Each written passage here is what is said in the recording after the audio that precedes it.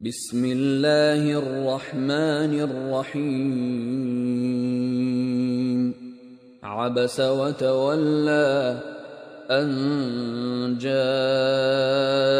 الأعمى وما يدريك لعله يزكى أو يذكر فتنفعه الذكرى أما من استغنى فأنت له تصدى وما عليك ألا يزكى وأما من جاءك يسعى وهو يخشى فأنت عنه تلهى كلا إنها تذكرة فمن شاء ذكره في صحف مكرمة مرفوعة مطهرة بأيدي سفرة كرام بررة قتل الإنسان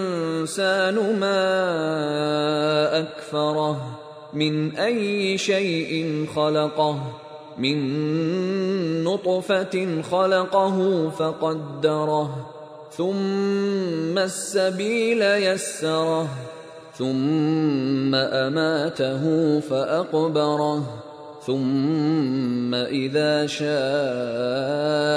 أنشره كلا لما يقض ما أمره فلينظر الإنسان إلى طعامه أنا صببنا الماء صبا ثم شققنا الأرض شقا فأنبتنا فيها حبا وعنبا وقضبا وزيتونا ونخلا وحدائق غلبا وفاكهة وأبا متاعا لكم ولأنعامكم فإذا جاءت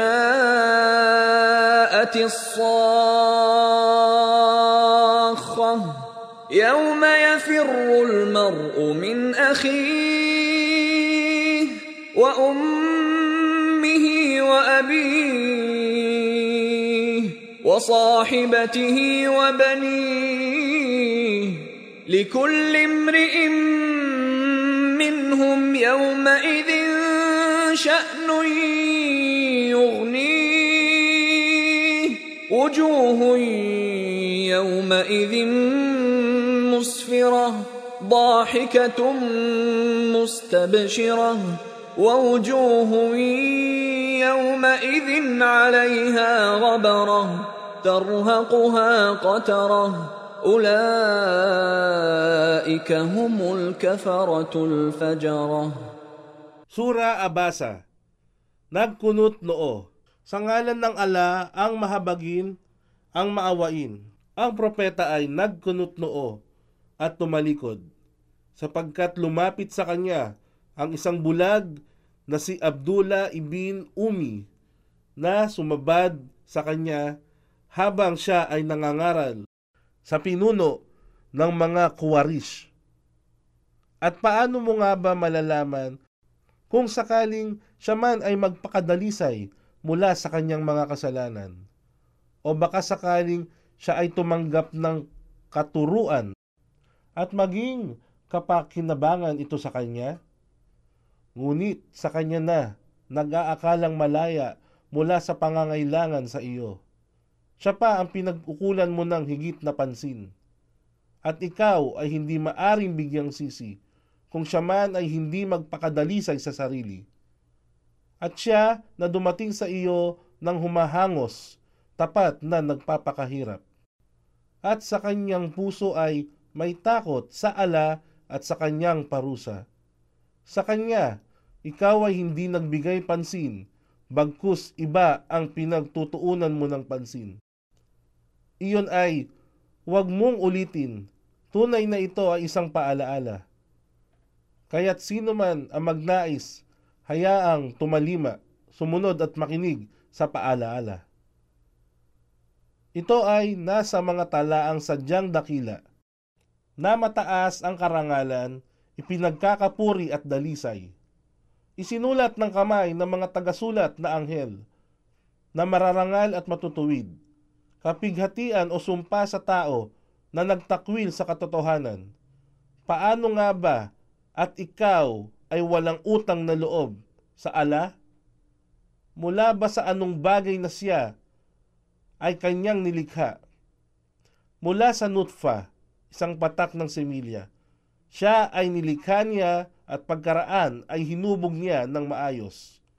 At kanyang ginawang maginhawa ang landas para sa kanya. Pagkaraan, siya ay dinulutan niya ng kamatayan at siya ay inilibing. Pagkaraan, kung kanyang naisin, siya ay muling bubuhayin. Katotohanang hindi tumupad ang tao sa ipinag-utos sa kanya ng ala. Kaya't dapat bigyang pansin o isipin ng tao ang kanyang pagkain kung papaano namin siya binigyan o tinustusan. Katotohanan, aming ibinuhos ang tubig ng masagana at aming binigyang siwang ang lupa. At pinatubo namin mula rito ang hab. Hab. Ang hab ay tumutukoy sa lahat ng uri ng buto o binhi. Si Ibn Abbas, Katada, Ad-Dahak at Asudi ay nagsabi nito.